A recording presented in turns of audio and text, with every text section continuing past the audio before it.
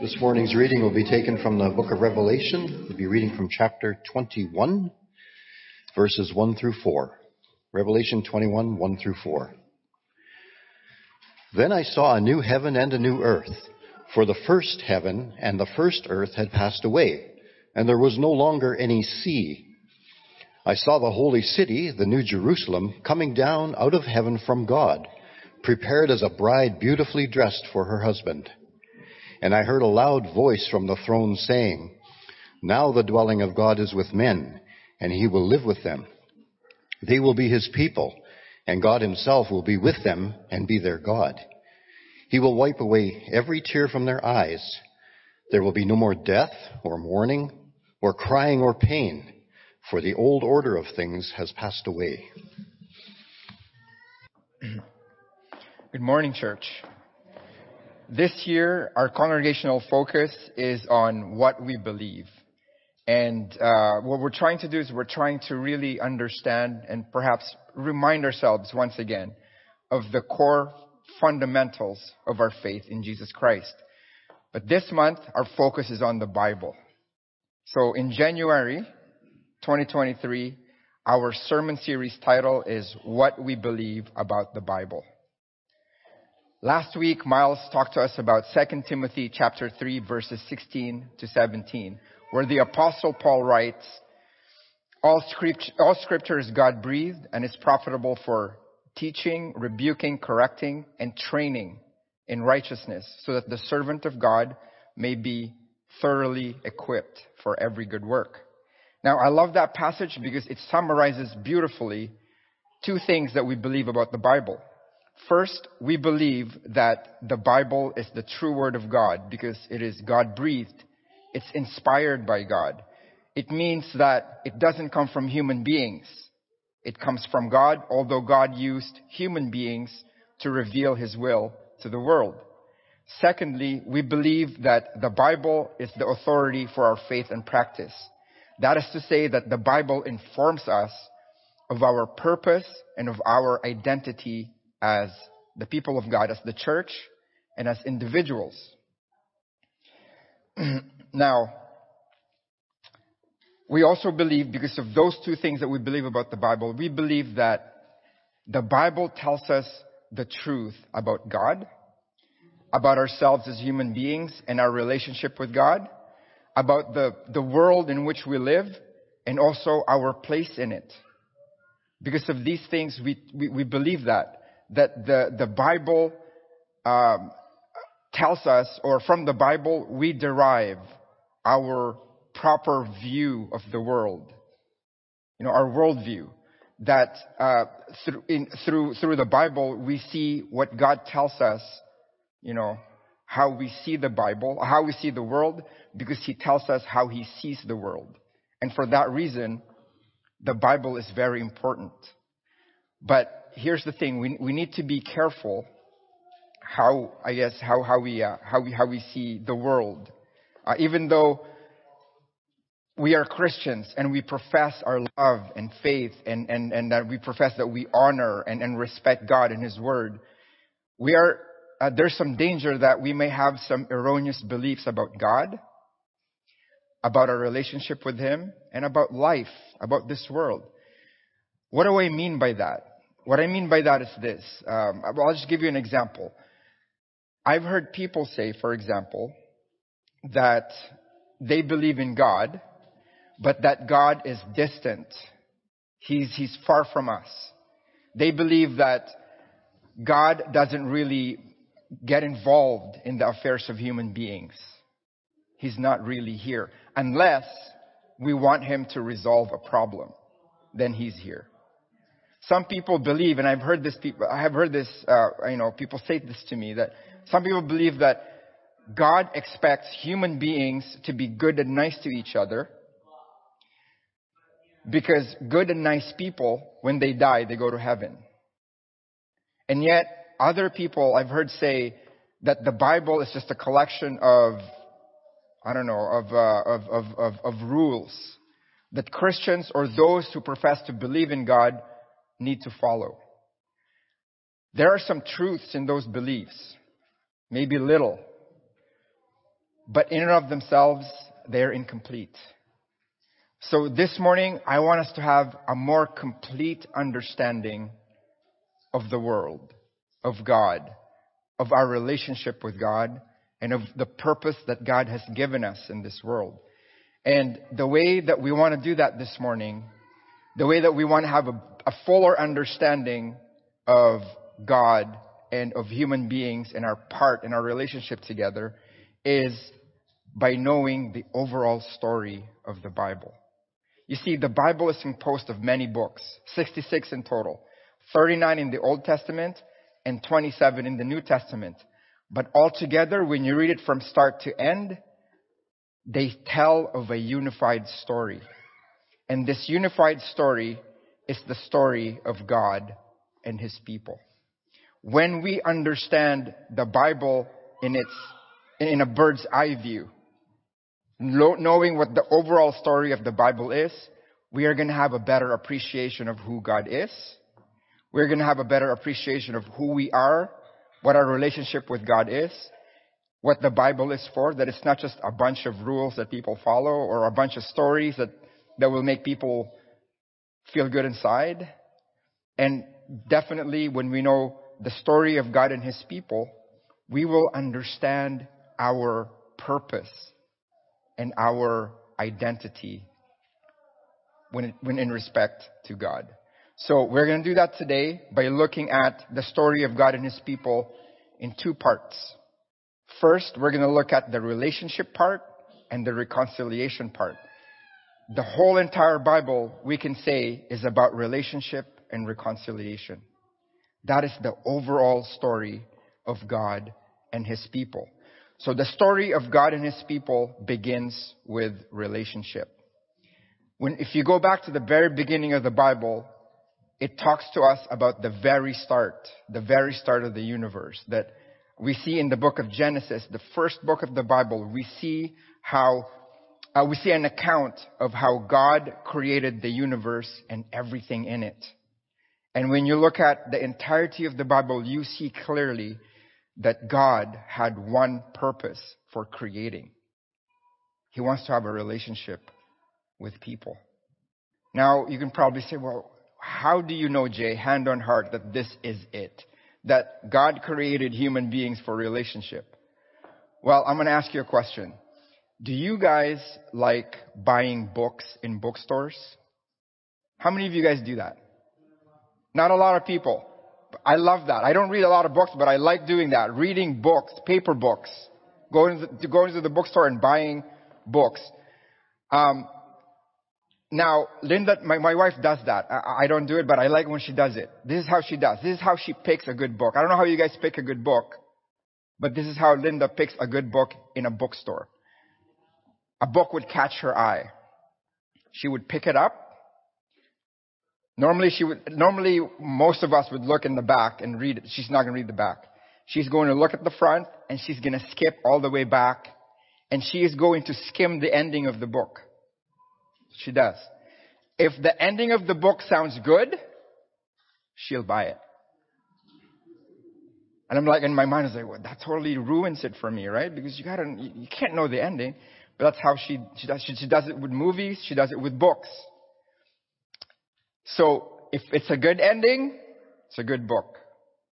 You know what? It's the same thing in the Bible.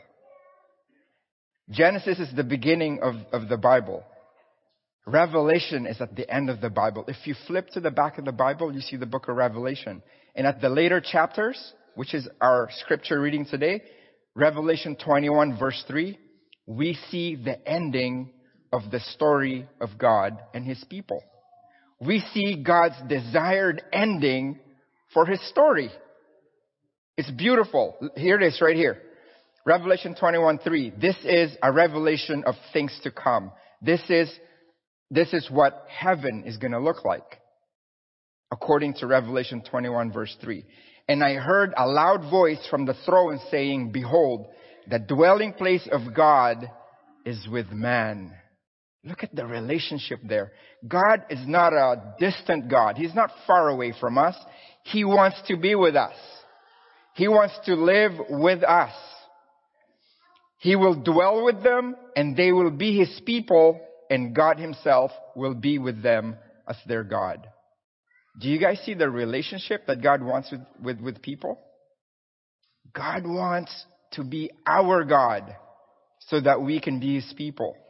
That is the covenant. That is the relationship that God wants from us. And we see that at the end. And when we see that, we understand the relationship that God wants from us, what He expects to happen as He created men and women. Now, some people might say, okay, well, the relationship that God wants from me is that He wants me to be His people, and He's going to be His God? He's going to be my God? Doesn't that sound like a little bit like harsh, for example? Like He created people so that He can boss them around? Is that what it is? It sounds like that, doesn't it? But it's not like that at all. Because we know that God is perfect love. We know that Him ruling over us, Him being God over all of us, is not like what we know of the world. To be over somebody in that way. It's not. God's love for us defines His Godship over us. And we see this in the book of Song of Solomon. Song of Solomon, or Song of Songs, is a book about the love between man and woman. It's like romantic love. But it is an allegory or a symbol for the love that God has for His people. In Song of Solomon chapter 2 verse 4, we read, He brought me to the banqueting house, and His banner over me was love. We see that in many places. We hear that in songs today. But that is true for our relationship with God. God's banner over us is love. The banner is reminiscent of for example, like a war, when there's this guy holding up a flag to rally the soldiers to come to that spot, saying, here I am. Here's where we meet. Here's our rendezvous point. But when it comes to God's headship and Godship over us, the banner above is not anything negative. It is everything positive. It's love. God ruling over us is defined by love. That is what this means. Now, we ask the question, well, how do we know that for sure, Jay? We know because of how He created us. God created us in accordance with His image and likeness. We are like God when He created us. And we know this because of experience. We see it in the world. God is the creator of the universe. But because He loves us so much, when He created us, He said, you know what? I'm going to make men and women creators too. We know a lot of creative people in the world. But more than that, God did not say, I'm going to make Adam and Eve, but if I want more, I'm going to snap my fingers every time, and there's going to be like people popping up everywhere. He didn't make it that way, right? He made Adam and Eve become co-creators with Him. We're able to produce life like God does. Isn't that beautiful? Creator. We are creators too, like God, because we are made in His image and likeness. God is the ruler of all the universe. But God, because He loves us so much, He said, I'm going to make men and women, and I'm going to have them rule over my creation. In fact, in Genesis 1 verse 28, He commanded Adam and Eve to do these two things. He told them, go and multiply, and go and rule or have dominion over all of my creation. Not only that, we know that God loves us so much because He gave us free will. That is the defining characteristic of love. Love is all about free choice. If God made us robots, that He made us and He pre-programmed exactly what we're going to do and say, that's not love. He said, you know what? I'm going to make you. I want a relationship with you. You have a choice to be with me or not to be with me. And we see that in the beginning of the story of God and His people. We see that in Adam and Eve. God gave them a choice. In Genesis 2:16-17, we read, "You may surely eat of every tree of the garden, but of the tree of the knowledge of good and evil you shall not eat. For in the day that you eat of it, you shall surely die." God said, you have a choice. We can have this relationship like we do now, where God literally walks with them in the garden, and they have a communion together and a relationship together. But you can be like me in a way that you will know right and wrong. That you will know what it's like to be naked. Because back then they were naked and they had no malice. They were comfortable. They're like little kids. They're innocent. But he says, if you eat of that tree of knowledge of good and evil, you're going to die. But we know what happens, right? They didn't really die. But before that, I just want us to realize that there's now this complication in the story. And it comes really early in the story as well. Okay? This is where Adam and Eve will now have to make a choice. Do we continue to be ruled by God, or do we just rule ourselves? Okay? Do we need to have God lord over us, or do we want us to be lord over ourselves? This is that point. This is the fork that Adam and Eve found themselves in. And again, this is where the complication of the story happens. You guys know about complication in a story. Interesting stories have complications. We watch movies, we know this. And if you watch horror movies, there's a lot of complications in horror movies. I don't like watching horror movies because they make me upset. They make me very upset. Like, say for example, a typical horror movie would have like a main character live in a perfectly good house, but for some reason, they want to move out of that house into the country, into what really literally looks like a haunted house. You know what I'm saying? Like, don't do it. Don't move there. But then I think if they don't move there, we're not going to have a movie, right? So they move there. And then the main character realizes that they have a basement, and that the basement is locked for some reason. So they do everything in their power to unlock the basement so that they can go under it. Like, don't do it. It's going to be a problem. But we know that if they don't go there, there's not going to be a movie, right? This is the complication that we see in the story of God and His people.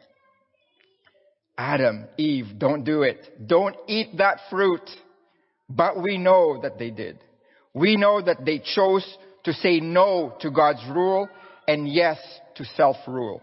So that day, they died.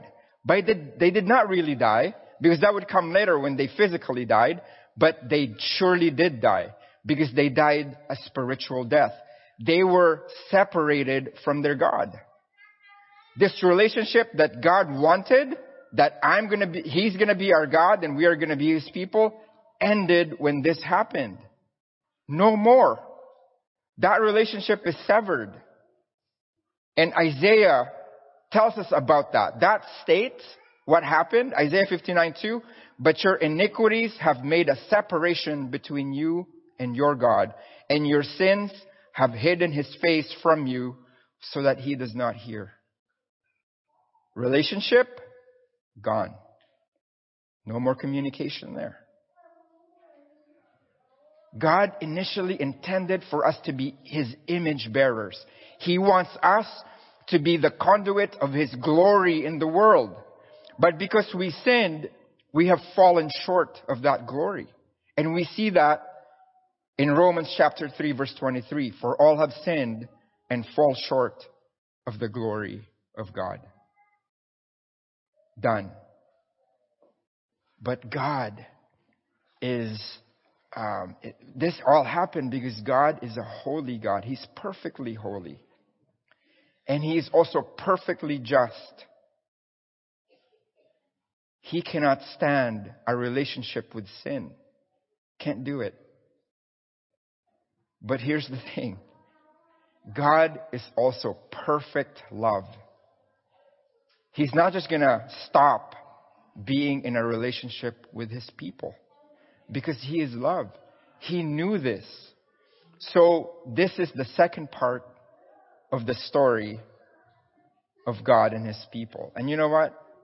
It's probably 90% of the Bible. It's the reconciliation part. God tells us about his work and his movement in the world for most of the Bible, trying to reconcile us back to him, trying to restore that lost relationship that Adam and Eve should have had with God at the garden with us. And so he starts with this man called Abram. Do you guys remember him? Abram. Abram would later change his name to Abraham, or God would change his name to Abraham. But God made a covenant with him. And in his covenant with him, we can see the end in sight. We can see God's desired ending that we saw in Revelation. We see in the person of Abraham. Let's look at it. Look at Genesis 17, verse 7. And I will establish my covenant between me and you and your offspring after you throughout their generations for an everlasting covenant to be God to you and to your offspring after you. You see a little bits of that? God wants to reinstate that relationship where he is God over his people. Because right now, none of that was happening. He doesn't have people. There's people in the world, but they are not holy to him. They are not separate for God's purpose. So God wanted to have that starting with Abraham. And this relationship, God reiterated with the descendants of Abraham, which are the Israelites. So before God liberated the Jewish people from Egypt, he restated that covenant. God tells them, I will take you to be my people, and I will be your God. And you shall know that I am the Lord your God, who has brought you out from under the burdens of the Egyptians. See, God had this story all sorted out from the very beginning. He knew what he wanted with people. Relationship. And this is why we emphasize relationship. Even though that word relationship is not in the Bible, we see the concept in the Bible loud. It screams to us very loudly that God wants a relationship with us, in that we are going to be his people and he will be our God. And so we know in Exodus 24 verse 7 that the people of Israel accepted that covenant, because a covenant is a formal relationship between God and people. But you have to say yes to it. You have to say yes to it. And so we hear this in Exodus 24 verse 7. Then he took the book of the covenant and read it to the people. They responded, the people of Israel responded, we will do everything the Lord has said. We will obey. But we know the story. Much of the Old Testament is full of the people of Israel not doing what they're supposed to do in the covenant. We see the ups and downs. They're with God, like here is an up. They remember the covenant, and then all of a sudden they forget the covenant. You know, just a few moments after this happened, a few days after this happened, even when God was in the mountain, do you guys remember that? And Moses was still in the mountain, getting like the rest of the details of the covenant from God. What were they doing down in the valley? They were creating a golden calf for themselves to worship. Do you guys remember that? But that happens consistently in the Old Testament. And we see that story there. And I think it's there so that we can understand the faithfulness of God. And I appreciate what Amir said to us during the Lord's Supper today. How faithful and loyal our God is. They consistently sin. They consistently spit at God's face, forgetting their covenant with him. But God continues to go to them, to reconcile himself with them, so that they can have a right relationship together. And we know God used prophets for that in the Old Testament. But you know, God's faithfulness extends way further than time or space. God's faithfulness, we know the story, God's faithfulness had him thinking that I love these people so much, I'm going to give them the perfect sacrifice. Because there's only so far that the blood of bulls and goats can go. So I have prepared for them the perfect sacrifice. But it's not an afterthought. It's not an afterthought for God. God didn't go, you know what? The blood of bulls and goats doesn't really do much, so I got to do something here. That didn't happen. God prepared the perfect sacrifice of Jesus Christ for us to reconcile us back to Him before He even made the world. And we know this in Ephesians 1:3-4. Praise be to God to the God and Father of our Lord Jesus Christ, who has blessed us in the heavenly realms with every spiritual blessing in Christ. Listen to this. For He chose us in Him before the creation of the world to be holy and blameless in His sight. Before He even created light. Remember at the beginning? Before He even created the heavens and the earth, He knew that Jesus was going to be sacrificed for our sins. Because that is our number one problem. The reason why our relationship with God was severed is because of sin. And God had a provision for that in Christ. And so when Christ came, this is something that we know because God already prepared that before He even created the world. So in the Old Testament, it's interspersed. And I remember Wayne said last time he preached that he preached a sermon about Jesus, not using the New Testament. He only used the Old Testament to preach about Jesus. Because God planned this before He created the world. We see it in the Old Testament.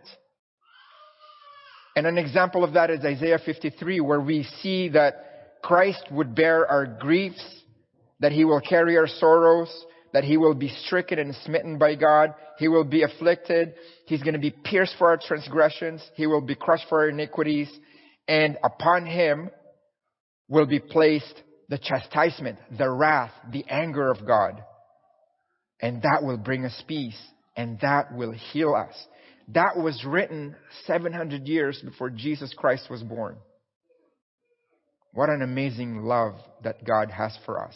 And so this is the continuation of the story. And we know this story. And it's just really good for us to appreciate it at this time. Colossians 1:19-20. For in Christ, all the fullness of God was pleased to dwell. Because Jesus is God.